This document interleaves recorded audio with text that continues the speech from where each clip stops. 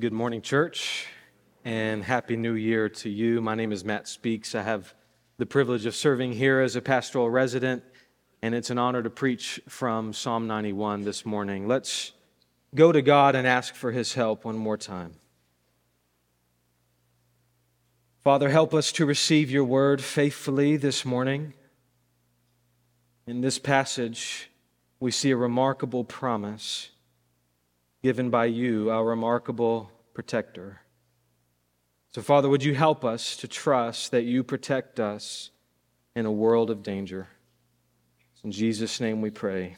Amen. Is there anything in your life that you're afraid of today? Have you ever felt like danger surrounds you from all directions, like evil is crouching, ready to attack your faith, your joy, your strength, your thoughts, your health, your livelihood? Well, this morning, danger is in trouble because we have a psalm that is all about God's protection in a world of danger. It teaches us, friends, that we are safe.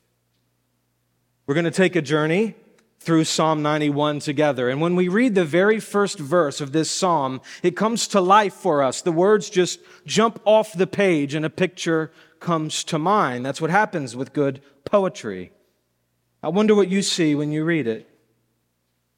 He who dwells in the shelter of the Most High will abide in the shadow of the Almighty. What do you see when you read that? What comes to your mind? For me, I envision a mighty fortress, a mighty, indestructible fortress. And today, my desire is that we would go to the fortress together. Now, there's a couple of reasons why Psalm 91 was on my heart. And the first is because this has been crucial for our family.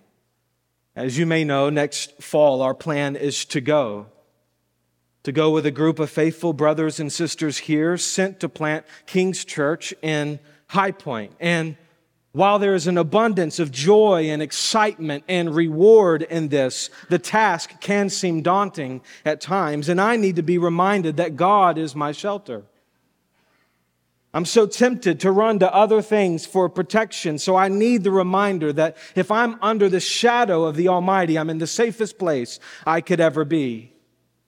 Now, I know some of you are on the core team or you're praying about it, or maybe you're considering some other scary but God-glorifying task, even if that's simply sharing the gospel with your neighbor or your coworker. And like any normal human being, you realize there is risk. But church, we will never risk the promises of God being true for us. And so I pray you latch on to the promise of protection in Psalm 91 and follow Him wherever He leads you. But there's another reason why I wanted to preach this psalm on December 31st, New Year's Eve. It's not lost on me that the past month has been a time of worldwide celebration. Every radio station, every commercial, every Hallmark movie, hot cocoa and s'mores and carols, all proclaiming this is the most wonderful time of the year. And for some of you in this room, it feels like the most painful. And a new year isn't something you're excited to count down for. Perhaps you and your spouse have experienced the joy of anticipation only to be let down again. I know that some of you are asking God what's next for work. And while you do trust Him to provide, things are getting tight and it's uncomfortable at the moment. Or maybe you've longed for that picture-perfect Christmas and a peaceful home, but it didn't come again. You're fighting just to keep your marriage afloat. And brothers and sisters, I know that some of you are going through the holidays this year with someone you love who is missing. It's different now. Hanging the stocking and decorating the tree and singing the songs and taking the photo, none of it is the same. Friends, I'm sorry for the danger and despair that surround you. A danger and despair that you feel so sharply this time of year. And so my prayer is that you would come with me to the fortress this morning and remember that you are safe. That you are safe because of God's protection in a world of danger. Even though evil is all around you, God Almighty surrounds you. We'll see these things in Psalm 91. We'll see God's protection and we'll see our safety. We'll see this protection and safety in a world of danger. And we'll see it as we hold up this psalm and observe it from three different angles. As a whole, this psalm is like a beautiful diamond. But when you turn it this way or that way, the light of God's protection shines through afresh. In fact, there's so many things to encourage us here in this psalm. All that's left to do is to tell you about them, which is what I will do now. The first angle we view this psalm from is an astonishing promise. And most of our time will actually be spent here this morning. And so look at this promise with me. It's stated so clearly in verse 1. He who dwells in the shelter of the Most High will abide in the shadow of the Almighty. If you cling to God, if you take refuge under His arms, He will protect you. We envisioned it earlier, but let's go back to that fortress again. Imagine with me a dangerously hot summer day, enemies everywhere that you look, and yet there's an indestructible shelter. Outside of the shelter is a world of trouble. There's no hope of protection there, but if you dwell in the fortress, you will be safe. The sun is beating down, but you are in the shadow. Arrows are flying through the air, but they bounce off the stone walls. He who dwells in the shelter of the Most High will abide in the shadow of the Almighty. That's the promise. God is promising protection in a world of danger. He's promising that if you are His, then you are safe. And so that's verse 1. If you notice, verses 3 through 13 expand on this promise. Verse 1 is general, if you will. Verses 3 through 13 get specific. Yes, God will protect you, but not just against some things and at some times. God protects His people from all things and at all times, which is good news because you're here this morning with something that pains you or frightens you, and there's a verse for you somewhere in Psalm 91. Just look at how comprehensive God's protection is. We're going to make some quick observations here. The goal is not to dive into all of the details, but just to see how far God's protection reaches. For instance, He protects us against traps. Verse 3 says, "For He will deliver you from the snare of the fowler." And then there's protection against harm. Verses 5 and 6 say, "You will not fear the terror of the night, nor the arrow that flies by day, nor the pestilence that stalks in darkness, nor the destruction that wastes at noonday." God protects us against ultimate death. Verses 7 and 8 say, "1,000 may fall at your side, 10,000 at your right hand, but it will not come near you. You will only look with your eyes and see the recompense of the wicked." So wrath and destruction will come, but if you're His, you won't face it with your soul and your body. You'll only see it with your eyes from afar. As verse 10 puts it, "No evil shall be allowed to befall you, no plague come near your tent." God's protection is complete. It extends to the ailments that would destroy us. Multiple times He mentions a pestilence or a plague in this passage. This is ultimate protection against all things. I mean, just look at the metaphors that are used here. In verse 2, God is called my refuge and my fortress. And there's strength there. But in verse 4, it says, He will cover you with His pinions, and under His wings you will find refuge. His faithfulness is a shield and a buckler. And so we get this mighty fortress with impenetrable walls, warriors using shields to stop the blows, but this is mixed with the tenderness of a bird caring for her little ones. And don't we need both? Protection that makes us feel brave and protection that makes us feel loved. What we're seeing here is how complete God's protection is. I know there's some debate on whether or not we all have our own personal guardian angels. And I'm not sure where you land on that issue, but I do know Psalm 91 gives us something better to talk about. Because God will command an army of angels to protect you. Verses 11 and 12 are remarkable, for he will command his angels concerning you to guard you in all your ways. On their hands they will bear you up, lest you strike your foot against a stone. Just imagine walking down a difficult path where the opportunities to stumble are infinite, and each time your toe goes to hit a rock or trip over that root, God's angels lift you over it. It's like you're doing the motion of walking, but you're really just floating. This is ultimate protection against all things and at all times. Don't miss the emphasis of time in verses 5 and 6. You will not fear the terror of the night, nor the arrow that flies by day, nor the pestilence that stalks in darkness, nor the destruction that wastes at noonday. So midnight, midday, the Lord protects at all times. When you're wide awake or fast asleep, you are safe. One of my favorite aspects of this list is that so many of the dangers that we see here are unseen by us. Traps, snakes, stones that can be tripped over, stalkers in the night, evil lurking in the dark. Of course, there's all kinds of dangers that you do know about, and God protects you from those as well. Those are the ones you're aware of this morning.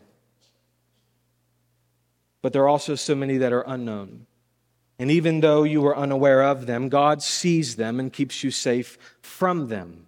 And that couldn't be any more clear than when He protects you in the evening when everything is dark and your eyes are heavy. Ultimate protection against all things and at all times. Now let's pause for a moment because that might have felt like a lot to take in. And I think that's the point. I wonder why the psalmist didn't just give us verse 1. Why take the time to list a multitude of evils that occur at a multitude of times? Why not just tell us that He protects us and leave it at that? Well, perhaps He knows the reality of life and that life is hard and that there will be a multitude of various kinds of trials that come. And we will be prone to fear and anxiety and depression and worry. We'll question, does His protection extend to this situation at this time in my life? And the psalmist's answer is, yes, it does. He's keeping you safe in your circumstances right now. That's the promise. But you might be wondering, Matt, what happens when pestilence does strike? What if evil does befall me? And that's a good question to ask. In fact, I think most people who've been encouraged by this psalm have been encouraged at a time when those questions were most real. Strangely, the words seem more impactful when you're getting laid off instead of promoted. There's a wrestling in our hearts, and we're tempted to doubt. But in the moments that those questions are most real, these words offer the most comfort. How strange. Yet we have to deal with the question because we could interpret this psalm in a way that none of the believers in the Bible ever did. For instance, Paul was persecuted and shipwrecked multiple times, and not once did he question God's faithfulness to uphold this promise. In fact, he told Timothy, all who desire to live a godly life in Christ Jesus will be persecuted. And in Acts 14:22, he took a brand new group of Christians, and this is what he taught them, that through many tribulations we must enter the kingdom of God. And think about what Peter said. Beloved, don't be surprised at the fiery trial when it comes upon you to test you as though something strange were happening to you. Now, how do we make sense of these things? That no evil shall be allowed to befall you, but don't be surprised when it does. Did you know that Satan tempted Jesus with a faulty interpretation of Psalm 91? What a silly thing to do, right?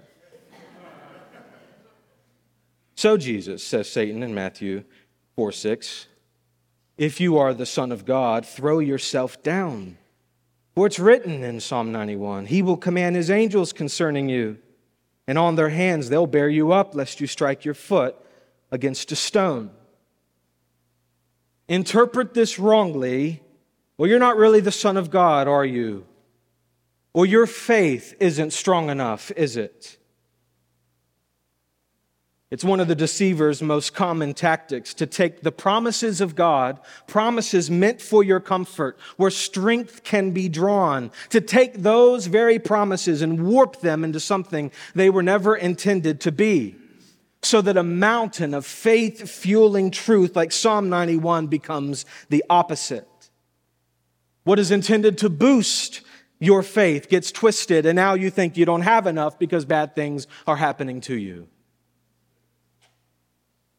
Friends, Jesus wasn't impressed with Satan's interpretation, and so we shouldn't be either. I think it's best we stick with the greatest teacher of all time on this one. And so this promise can't mean that faithful Christians will never experience pain or heartache or trial or suffering. Paul knew it, Peter knew it, Jesus himself knew it. In fact, Psalm 91 admits it. Verse 15, when he calls to me, I will answer him. I will be with him in trouble. In fact, I think the whole psalm implies it. God is talked about as a shelter and a fortress. And you don't need a fortress in times of peace, do you? You need one in times of war. God is our fortress, and we need Him to be our fortress, not because the attacks never come, but precisely because they do. And this promise is that He will protect you in them. So, what does this promise mean then? What does it mean when He says no evil shall be allowed to befall you? Well, it means that you are safe in the ultimate sense. I think about Peter denying Jesus 3 times. Danger encircled him. Satan was demanding to sift Peter like wheat. But, says Jesus, I've prayed for you that your faith may not fail.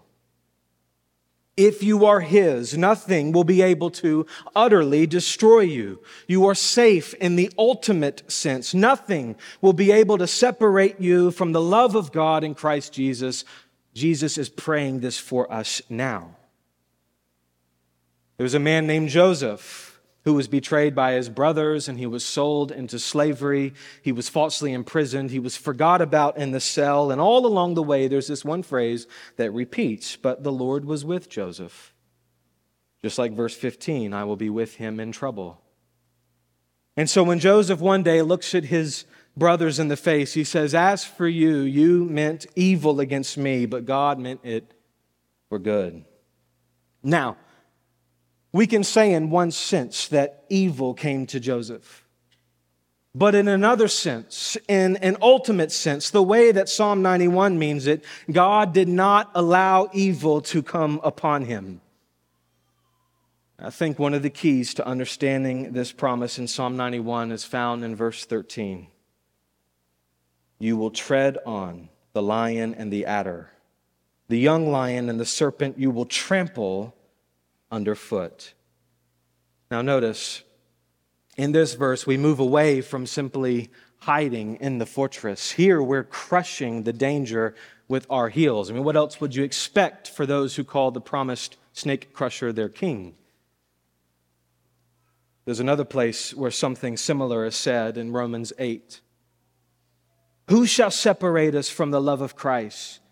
Shall tribulation or distress or persecution or famine or nakedness or danger or sword, as it is written, for your sake we're being killed all the day long. We are regarded as sheep to be slaughtered. That's danger.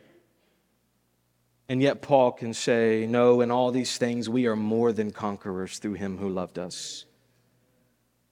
So the evils are real, but not only are these evils unable to ultimately destroy you, Paul says you will be more than a conqueror in all of them. You will tread on them. You will trample them underfoot. Perhaps what he means is that these evils will not only be defeated, but they will become servants for your good.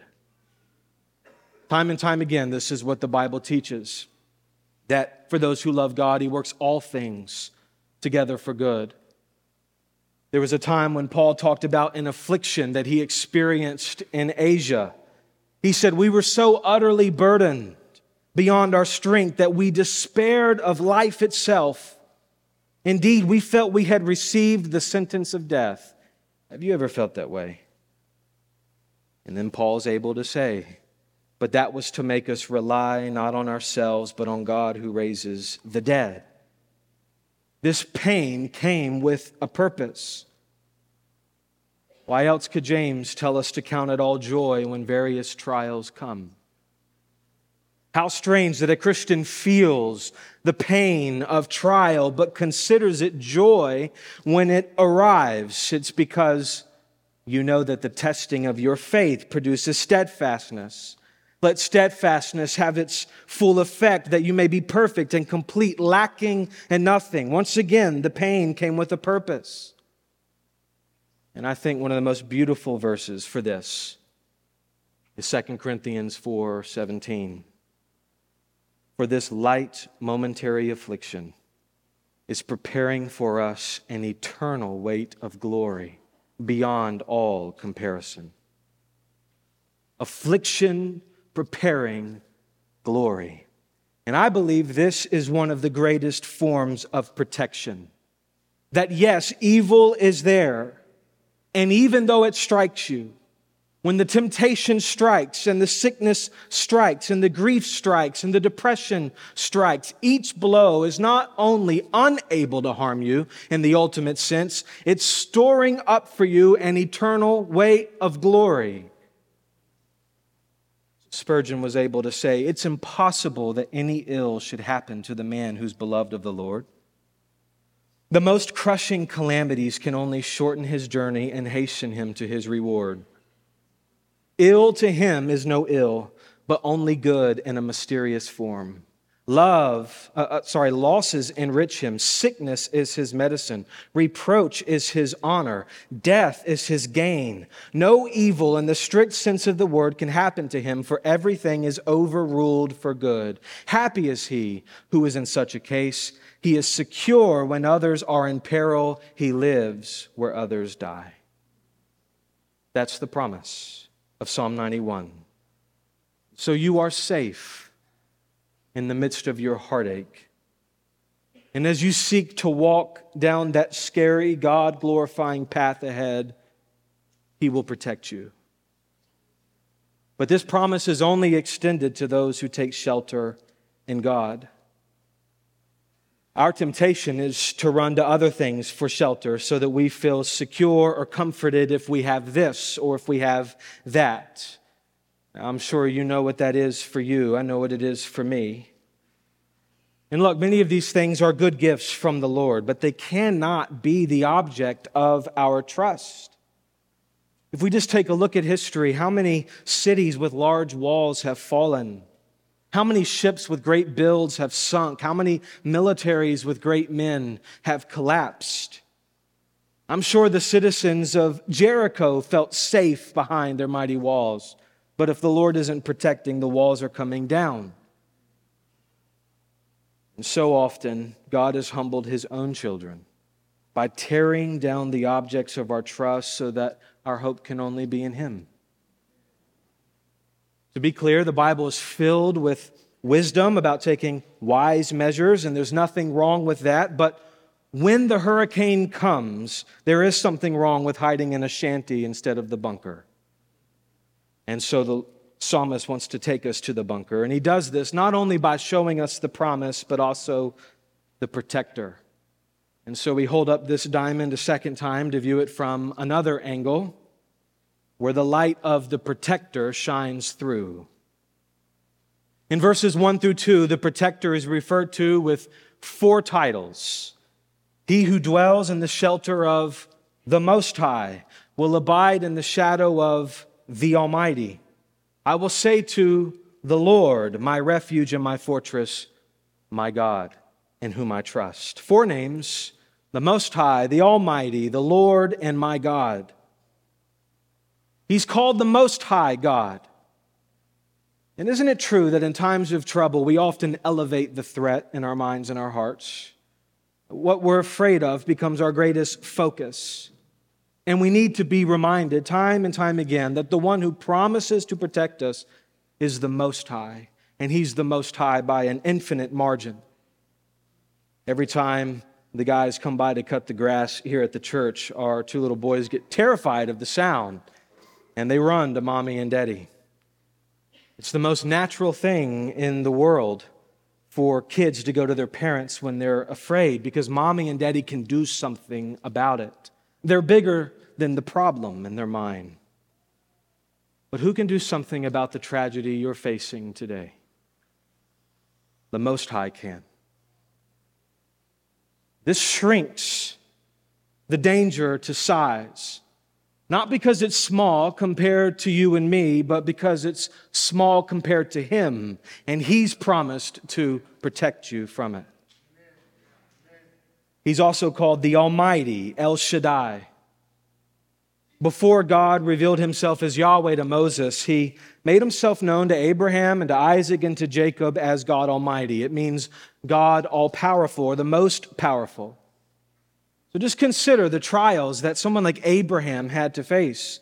He had to travel to unknown territories where he was confronted by a multitude of enemies. And if you read through the book of Genesis, it's a gruesome book. But these men, just like you and me, were upheld and comforted by God Almighty. And so when you feel powerless, remember that the most powerful one is your protector. The protector is also called the Lord. Now, when you see the word Lord in all caps like that in the Old Testament, we're dealing with the name Yahweh. This is the personal name of God when He revealed Himself to Moses. Moses was in the midst of a dangerous task. Free the people of Israel from out underneath the mightiest nation in the world, the Egyptians. Can you imagine the fear that he would have had? A man who already had to leave Egypt because he killed an Egyptian. Now he has to go back, reveal that he himself is a Hebrew who will free the Hebrews. And the Hebrews are slaves to Egypt, being used to advance the kingdom at a cheap price. There's no way that they're going to walk free without a fight. And so Moses says, "Who am I that I could do that?" God responds and says, "I will be with you." "But who should I say sent me?" asks Moses. God says, "I am who I am. Tell them I am has sent you." When Moses needed strength in a world of danger, God said, "I am has sent you." Now back in Psalm 91, the protector is called the I Am. Did you know that nothing else in the world can make that claim? Only God can say, "I am who I am." He just is who He is, apart from anyone or anything. That's what it means to be God. He is ultimate. Everything else, even powerful Egypt, exists and moves and has its being only because of Him. And so the very thing that you and me are afraid of, or the very thing that is hurting us this morning, is what it is only because of the I Am.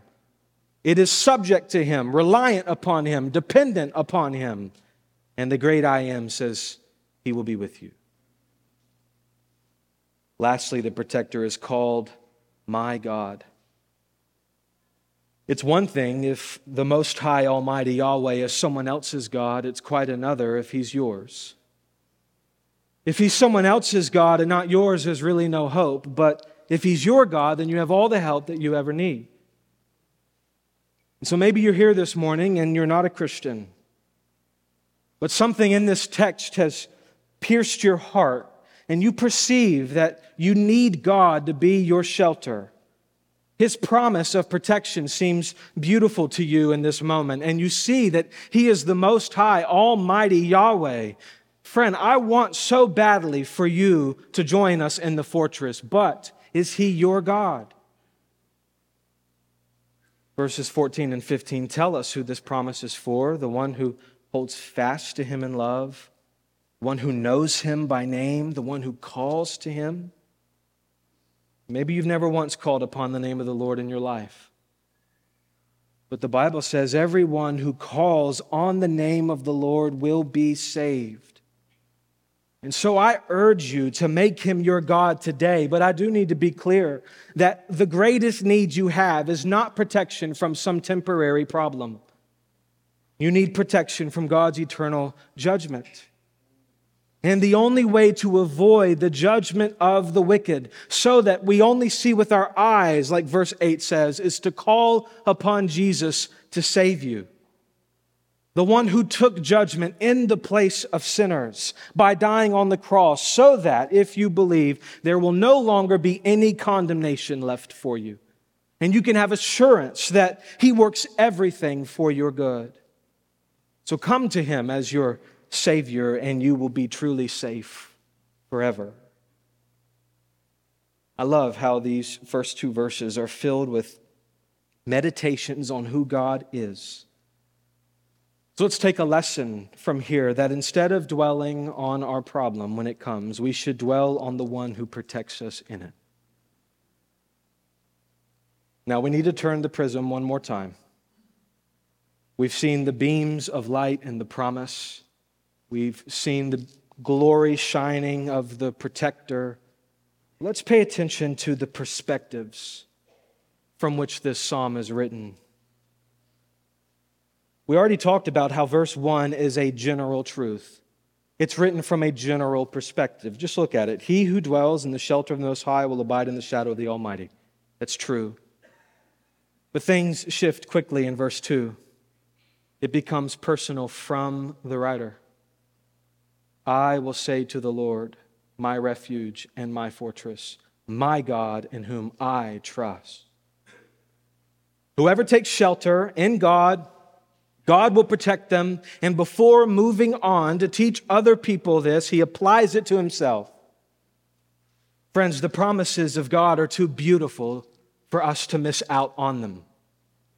We all know that convicting sermon our wife needs to hear. We've all read the Bible verse that your husband really needs to memorize, or the promise that your friend really needs to trust. And I'm not against wives hearing and husbands memorizing or friends trusting. I just think we should do the same. The psalmist gives us a pattern to follow. Listen to the sermon, read the word, hear the promise, and then say, I need it. Of course others need it, but I need it. The mark of whether or not verse 1 is precious to you is not only if you could see how it's precious to others. The mark is whether or not it's precious to you. And while you are telling others to come and dwell in the fortress, make sure you're not dwelling outside of it. Is this precious to you? Let me just suggest one way to make this psalm your own. Pray it. Go phrase by phrase, verse by verse. Whatever cares and concerns come to mind, you cast them on the Lord. Now do this realizing what this promise does and doesn't mean, like we've already discussed. But call out to your refuge, your fortress, your God. But like all things precious to us, it overflows. This truth is so good, how could we not tell other people about it? And so the perspective goes from being personal for the writer to being personal now for the reader. Starting in verse 3, he begins to address you. Now, all the yous in this psalm are singular. They're not plural. He's not speaking to us corporately. He's saying you. Almost like this man of faith who's witnessed God's protection is sitting down across a table over coffee to tell you something personal from his heart to yours. And this perspective shift changes the way we read it, doesn't it? You can really read it and say, this is for me. And so let's read it that way now. For he will deliver you from the snare of the fowler and from the deadly pestilence.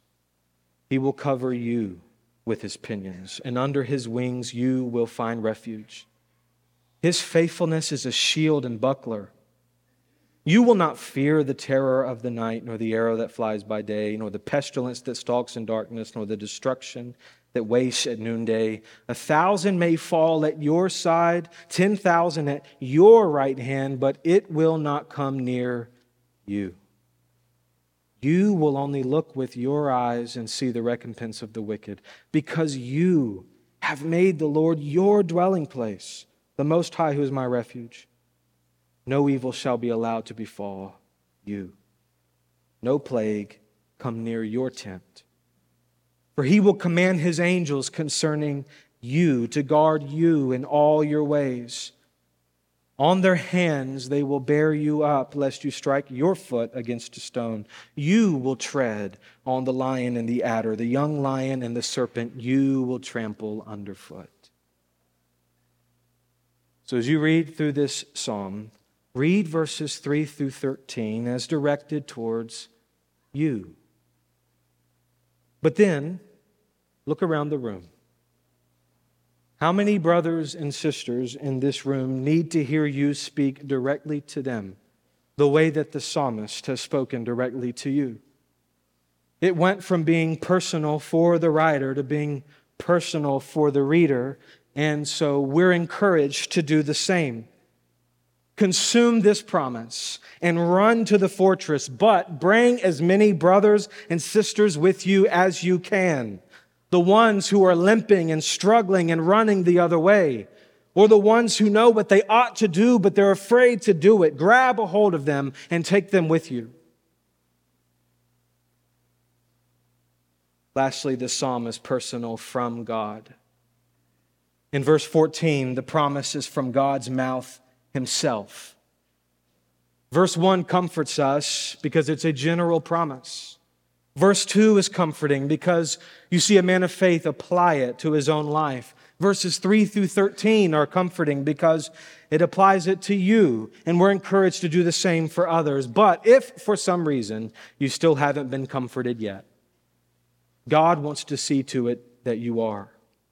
And so he silences the psalmist and he tells you himself, because he holds fast to me in love, I will deliver him.